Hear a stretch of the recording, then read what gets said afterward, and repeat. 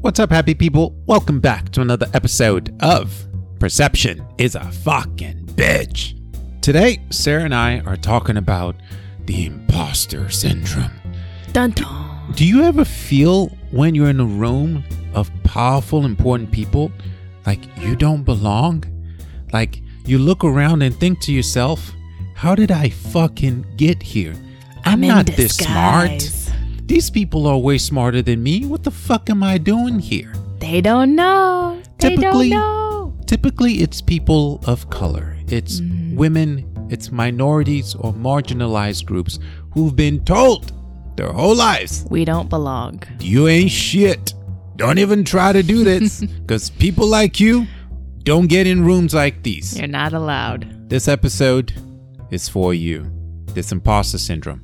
Let's talk about this shit.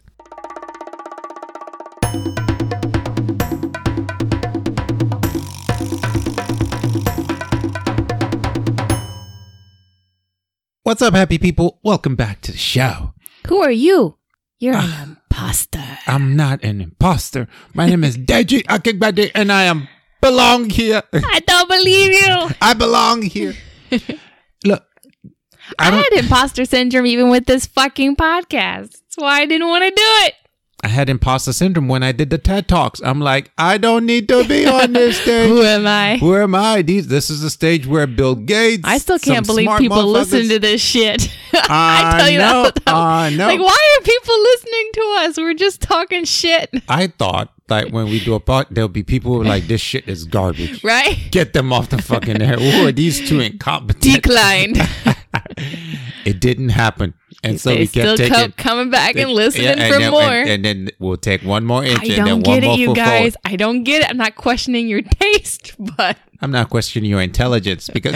But why are you listening to us? I was thinking about you, right? Because you have a very unique upbringing. You embody imposter syndrome. Like I kind of got mentally fucked over as a kid. Because you grew up in this household where it's like, oh, women just stay in the kitchen. Women, you don't do all this extra Be subservient, listen to your man, do what he tells you to do and nothing else. And then when I think about our philosophy, perception's a bitch. And perception's a bitch because of perception is a bitch because perception has this ability to create lived reality for you. And you live this life that is not true, but just a function of how people perceived you, their perceptions of reality, your perception of reality.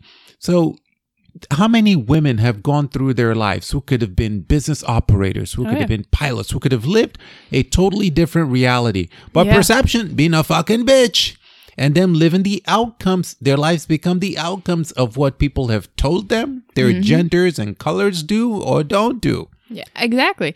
I mean, I think in a way, this is why even immigrants or, for example, you can in some ways be better set up for success because you're told that story over and over. You come to America, you'll find success. So, we come to America and it becomes a self-fulfilling prophecy. It fucked with my mind when we were dating and you were like, my family's calling asking when I'm going to make my first million. And I was like, the fuck? Who asked that question? Like, my family would call and be like, hey, Sarah, you're going to be able to chip in on your part of the cell phone bill this month. Not when am I going to make my first million? Yeah. The narratives. Expectations and the belief system. The narratives lead to expectation, creates the belief system, which then becomes the life-lived reality. Yes. Right. Like, so where we are financially right now, retirement. Didn't come from my belief system. That was all you. It came from the fact that my family expected that at 25, if you ain't on if you can't show you're results, still a failure. You're still not succeeding. My family like, look at this motherfucker, 25 years old, still working at Walgreens, can't show no millions. You're a failure in life. I'm like, now don't get me wrong. That could fuck with the motherfucker also. Oh yeah, too. It's a different kind of fuckery. Yes, there's a duality. Parents fuck you up no matter what. It's just how are they gonna fuck you up? Yes. So we got to this topic because you, congratulations, baby. Thank you. Just got this big girl job. making the real bucks. Yeah, you are damn near making what I make now, and I'm like, hold on, you're moving too fast. I'm catching up. I'm like, but in a way, I'm super proud of you. I'm looking at that income now, going like, we can do a lot. Maybe we can finally buy that Tesla Model S, pay cash for it, $100,000. Not flexing, not flexing. Still flexing a little bit. But maybe we did do something this week. Imposter syndrome. We'll talk about that too, because I'm like, oh gosh, this one is fucked with my head, because this is honestly, like you just said, it's for one, it's the highest paying job I've ever had by like double, nearly, and it's the most intense interviews. Like, I don't even know how to describe the interview process for this job. Panel. I felt like I was going for a government job, you know, when they like make you take personality tests and you're grilled under a light to like find out what your secrets are. Like, is this the FBI? What is going on? 3 interviews in, you were like, Deji, now I have to go do an 8-man interview panel, and it will last like 3 hours. I'm like, I had to write an essay on a prompt, and I think it was like a 3-4 page essay or something like that. And then I had to present it to a panel. I believe it was 7 people. You had to justify your thought process on the answers you were given. And it was a 4-hour interview. And that was after all of the other initial interviews. Like, my jobs weren't that. And I got a big boy job, okay? Right? And today we didn't do all that. And that fucked with me a little bit mentally, because like it does show you, for one, the seriousness in which they're hiring this position. But then when I got the job, I'm like, that many people signed off on me and believe in me. They must have fucked like, up. Did I fool them that good? For those who know Sarah well, our closest friends, you will know the jacket of imposter syndrome you had put on at that moment, because you were looking at yourself like, Deji, this can't be real. This can't be right. I already knew I wasn't going to get this job. Yeah. I'd already told you, I was like, I'm not going to get this job. There's no way. There's no way. And then you get that phone call. We're excited to have you on board, and we think you're going to bring so much value to the team. Yeah, Sarah won't be like, this. You made a mistake, right? Was there another Sarah? Are you sure? Are you sure you want me? But we thought this would be a valid conversation to have, because we're thinking through everyone who has these feelings, and it cuts across racial and socioeconomic lines. Like, white people feel this way too. It's just when you feel that you are super unqualified for a position. Yeah. They even say Einstein had a shit ton of imposter syndrome. There's YouTube videos of Michelle Obama talking about how imposter syndrome. She's got imposter syndrome. She was a lawyer and academic, and you walk into these rooms going like, I don't belong here. Yeah, how did I get here? How did I get girl in this room? Who grew up in poverty in Southside Chicago. People like me don't belong in these rooms. And she said, on the flip side of that, there are these kids who've been told their whole lives that they belong. Let's call it what it is. It's that white man syndrome. That's when he's like, oh, he's still talking and he should sit down and shut the fuck up. We all know it's the designated old white man in the room. Yeah. So the opposite of the imposter syndrome is the white man syndrome. The oblivious, that oblivious white man. The oblivious white man syndrome, where this motherfucker just like... no competencies whatsoever. But from his perspective, in his mind, he's earned his place. Because he's been told his whole life, the world revolves around you. You're destined for greatness, but you gotta stop in Jamaica. You know, that's a Rick Ross line. Never mind. No one got that. I don't get that. I'm destined for greatness, but I gotta stop in Jamaica real quick. You didn't get it? No. Never mind. No. I'm too white for this shit. I'm headed. Greatness is a destination. I'm headed to greatness, but I just gotta stop in Jamaica real quick. You still don't get it. Okay, I'm assuming it's a line. I get it. Those would know rapping. Okay. I don't get it, if that makes sense. I get it. I just don't get it. I'm too white for this shit, babe. Yeah. Back to the philosophy, because Sarah can't get the rap. Imposter syndrome. Even buying this car. Oh, yeah. I'm overwhelmed. But we're excited, guys. We're excited. If you haven't watched those videos about like the Tesla saves and like how Tesla avoids car accidents and shit, that shit is crazy. We're getting this self-driving car. Yeah. I ain't gonna have to drive anymore for shit. Not that I drove before, but Oh, see, our life didn't change. The context of it just changed. You still don't drive. I'm still not driving. Now my car does it for me, where before you did it for me. I got that. Life never changes. It's the same shit. Just look different. Different. For those of you wondering, I had a crazy fucking accident as a kid. Don't like driving. I can drive, just don't like it. Perception, right? Yeah. So, and I have this imposter syndrome. Like, how is this even? How is this possible? Yeah. I should not be doing this. Like you don't like feel like you should be at a place in your life yet, or when I'm still a young guy who can do shit like this. You know, like it's like no. Well, even at your job, like if you tell people that you're buying a Tesla, they look at you like, really? Yeah, like you would have that kind of money to blow, and I'm like, yes, I do, but it's still weird for me. It's still fucking weird. So I have imposter syndrome. We actually kept doing the math, like 12 different ways to Sunday, trying to convince ourselves that we couldn't do it. That we shouldn't do it. Yeah, that we shouldn't do it. No matter which way we did it, it was like, this makes sense. Like, in no way, no matter how we do it, will we be hurt by this. Yeah. But it still feels fucking weird to drop that much. To drop $100,000 on a car. It's a fucking paradigm shift. I will say, though, like, there's a little bit of a difference in this one, just because this isn't like a dumbass, like, Maserati or some bullshit that's, like, just a big dick syndrome kind of car. Like, this one has some cool shit. Yeah, this one life-saving features. Exactly. It's a lot safer. It's a step into the future. It's better for the environment. It's just all around a better investment. I don't give a fuck about the environment where you're spending $100,000 on a car. I'm just saying. Whatever you got to tell yourself to make it feel good. But it feels all kinds of good. So I'm sure everyone out there feels this imposter syndrome. Why to some degree. I think some people are just better at dealing with it. But I think everyone does experience it to some major or minor degree. And I think that's the key here, is how you deal with it is kind of determines how successful you are in life. Are you able to separate that doubt, that imposter syndrome, from what you actually know you're capable of?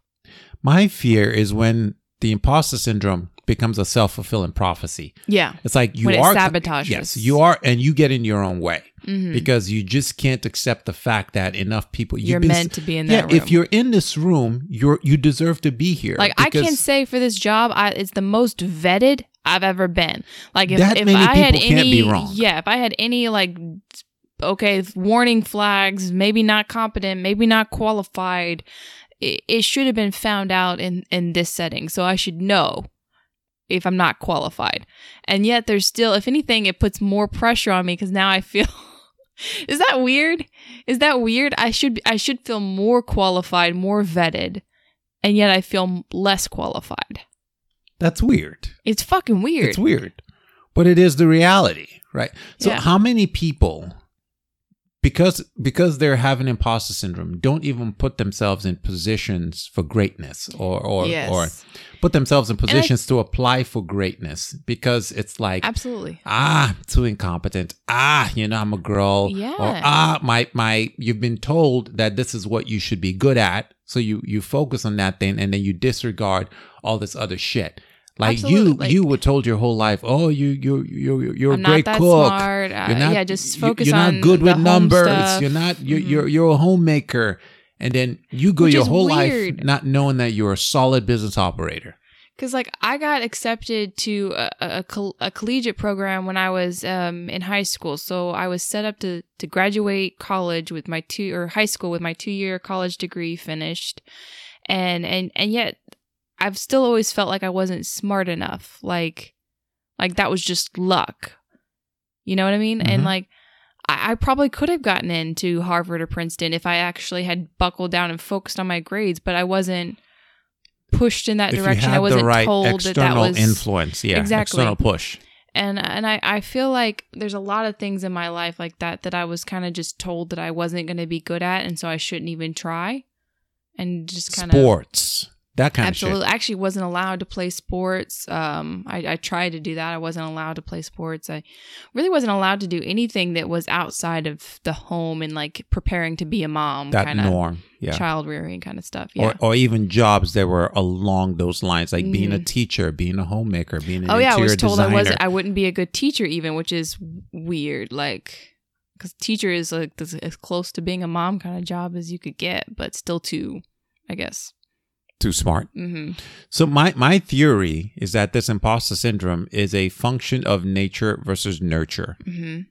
Right? Like it's in your head for sure. Absolutely. And it's perceived based on the reoccurring narratives you've been fed, whether consciously or unconsciously. And I think this is where a lot of people misunderstand when we say that you should tell your kids that they can do anything they put their mind to. You're not telling them that they'll be successful at everything they try. There's a difference. You're telling them that it's okay to try anything they feel capable and want to try. Because until they try and fail, they don't know if they can or they can't. And you need life to be that lesson and the determining factor, not your mental narrative. But yet, there lies the work. We all put limits on our children a lot of times. We tell them what we think they're capable or what the path to success will be. Unintentionally. Mm-hmm. Even parents who tell their kids to be scientists and engineers and lawyers, it's a different form of limitation. You can think you're empowering them by telling them that they can be something great, but you could be limiting because they could be a fantastic dancer or artist, and you're saying that's not good enough, or you're not going to be successful. But you don't realize that that's artist. what you're saying, because from your perspective, you're thinking you're empowering. You think you're empowering the kid, scientist, but you're fucking him up. Yep, you're telling them, I don't think you can be successful as an artist. Isn't that crazy that by telling somebody that they could be good at one thing, you are by definition telling them that they aren't good at the other thing? Well, by telling them they have to be good at this one thing, or that's their only path to success, and anything else will be failure. It's not saying, I don't think you'd be, if you tell them, like, I think you'd be a great lawyer, you're not saying, I don't think you'd be a great artist. But if you say, like, I think if you don't go into law, you'll be a failure at life. Or if you go into art, you'll regret it, and I think both apply. I think both apply.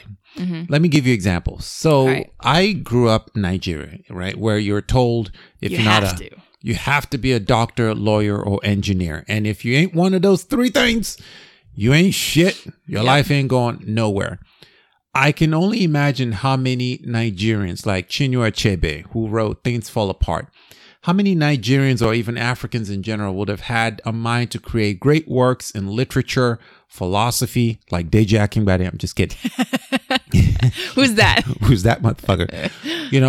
In other fields, business. Mm-hmm. But because they've been told their whole lives, now Nigeria and India is damn near synonymous with tech and science. Yeah. It's like that's over Asia, China.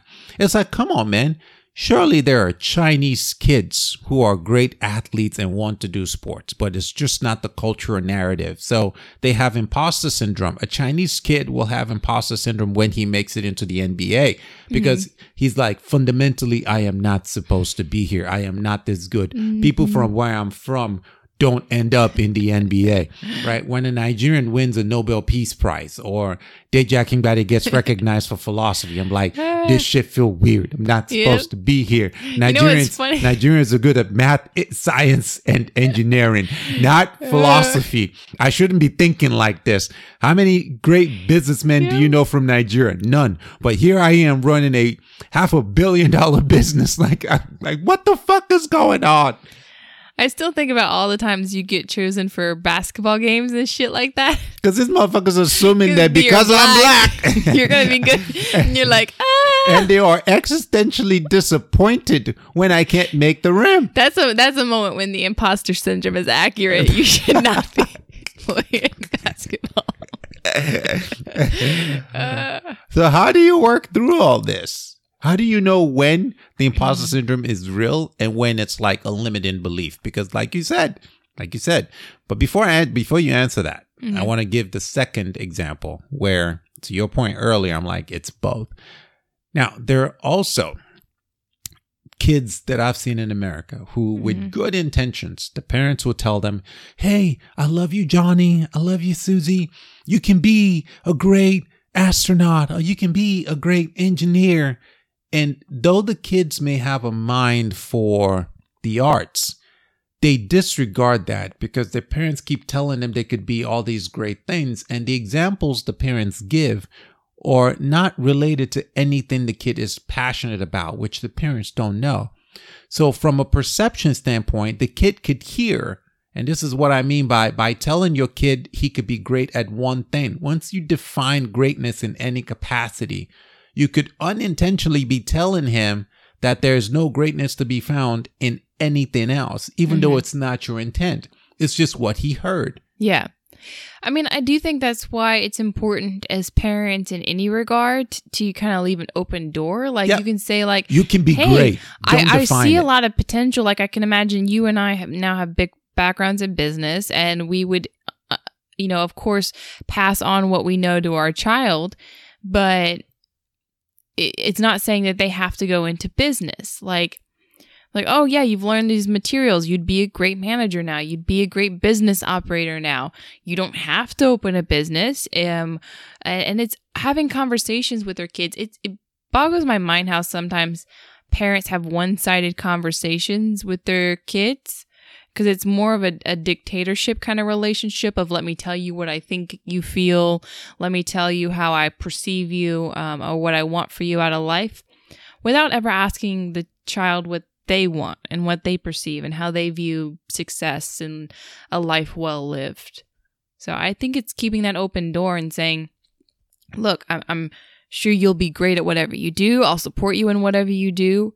And these are some skill sets that might translate and help you in any capacity.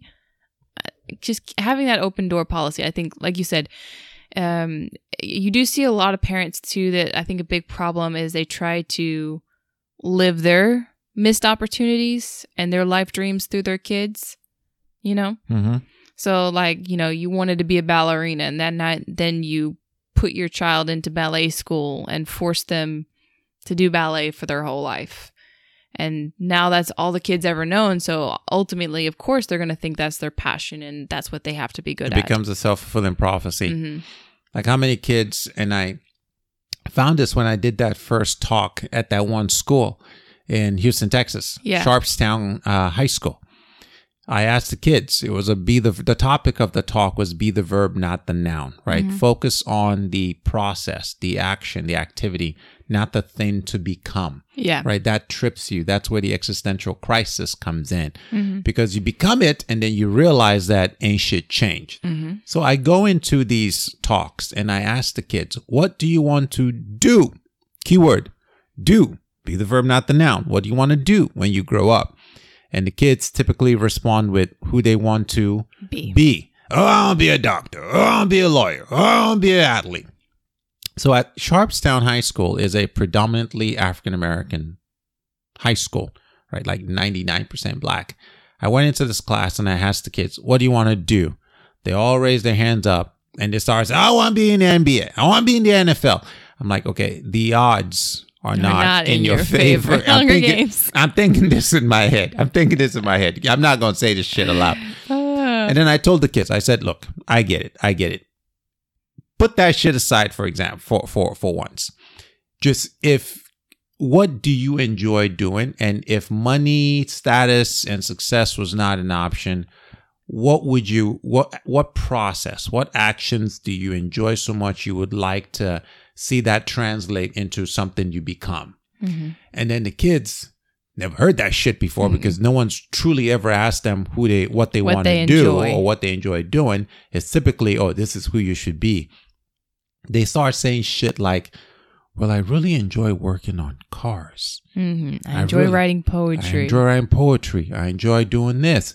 Oh, yeah, I guess I'd like to be a XYZ. And it's like a paradigm shift in real time for these kids, because up until that moment, they've never thought through, because the society, the cultures, the families in which they've come have told them that the only path to success, if you black from the inner city in America, is like two things: rap and sports. Yeah. If you can't do any one of those two things, there's belong. no path forward for an African American child.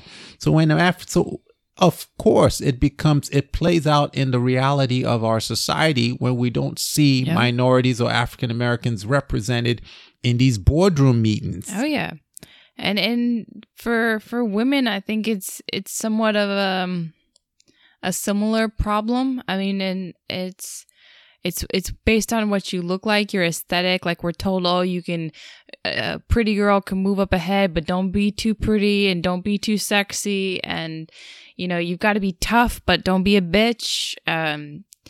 Cause now you're PMSing and you're irrational. And, it's such a hard thing to find that fine line. I feel like when you're a marginalized group like women and minorities, and you're finding that it's hard to find your voice, to find your place, especially when you've been told your whole life that you're not really meant to have a seat at the table. You're not really meant to be in that room. And then everything you do is judged, or other people end up taking credit for your work.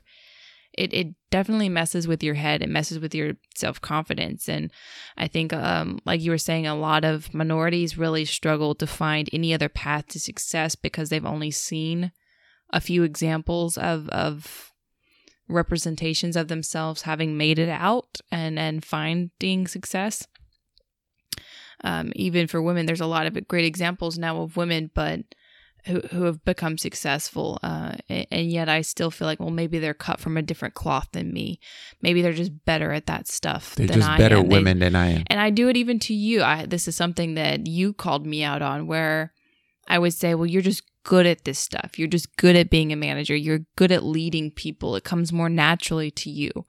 And I'd almost kind of give you like that Superman syndrome, I would say, like where I would feel almost like you didn't get tired or frustrated or scared or nervous. And because I saw you in that light, like, okay, you're so strong, you're so competent, you're so capable in these situations that it must just be like you're Superman. You can just come out swinging and it's easy for you.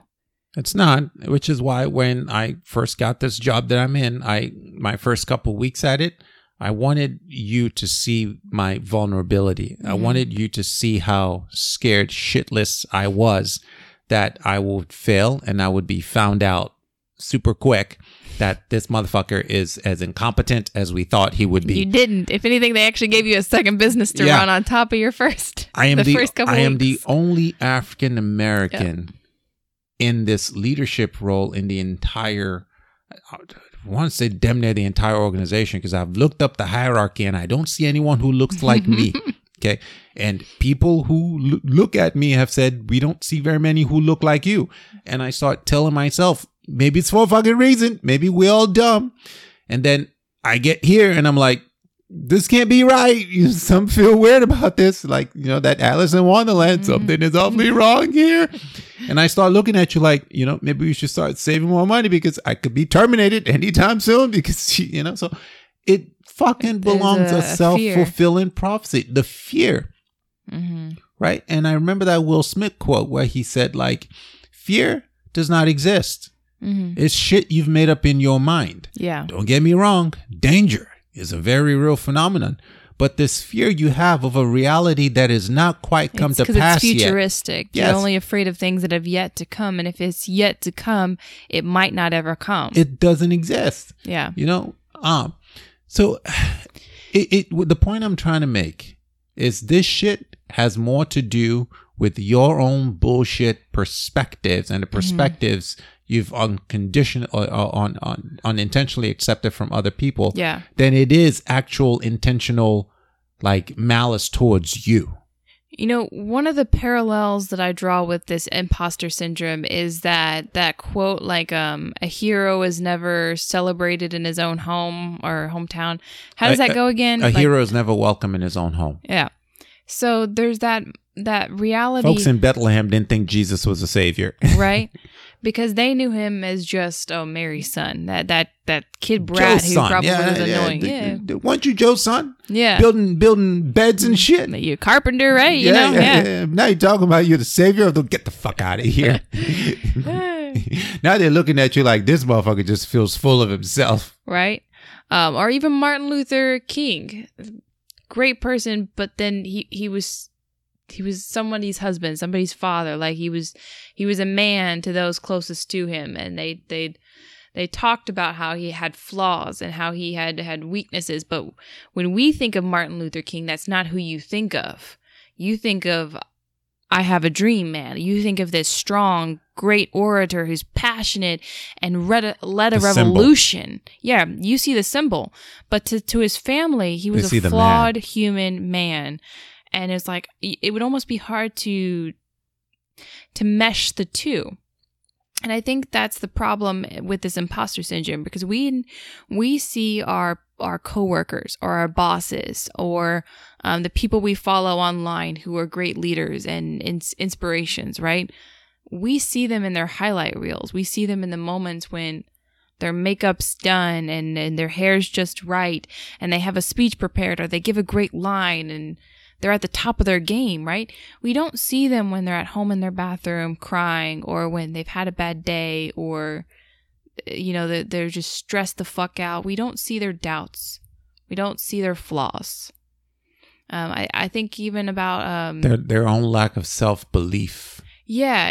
It's like even Marilyn Monroe talked about like how men went to bed with Marilyn and woke up with her. Like they went to bed with the fantasy, and then they'd wake up with her, the reality. And there's that disconnect of like, I am the same person, but based on how you perceive me, there's two different people here. So you're saying two things can be right at the same time. You can be an imposter and still belong at the same time. Your actions and enroll. You're capable, and that's why you're in the room. But you can still fail. You still know your weaknesses. You know your shortcomings and the areas where you struggle. And I think acknowledging that struggle is an important piece of it. Saying it's okay to be afraid. It's okay to be struggling. And to still know you're competent and you're capable of overcoming that and working through it. If you like what you heard, leave us a 5-star rating and a review on whatever... I'm an imposter. We're not worth 5 stars. We're not worth it. On whatever audio platform you get your podcast on. I challenge you. Have you felt like an imposter in your own success, in your own life? You're not alone. You're not alone. If you find yourself in the room, own your spot. Stand firm. Stand your ground. Believe in yourself. You fucking deserve to be there. You got this. Now do the work and earn the right to be in that motherfucking room. You got this, bitch. You're a bad motherfucker. And you don't take shit from nobody. Ooh, that reminds me of Cool Runnings. Yeah. I'm a bad motherfucker. And I don't take no shit from nobody. I'm in this room, motherfucker. Now look in the mirror and tell me what you see. I see Junior. You see Junior. Well, you want to know what I see? I see pride. I see power. I see a badass mother who don't take no crap of nobody. You really see all that? Yeah, man. But it's not about what I see. It's about what you see. Now look in this mirror and tell me again what you see. Well, I see... Pride. Pride. Right. Power. Power. And I see... a badass mother who don't take no crap off of nobody. Again. I see pride. Can't hear you. I see power. I see a badass mother who won't take no crap off of nobody. Once again. I see pride. Junior. I see power. I see a badass mother who won't take no crap off of nobody. That's right. Right.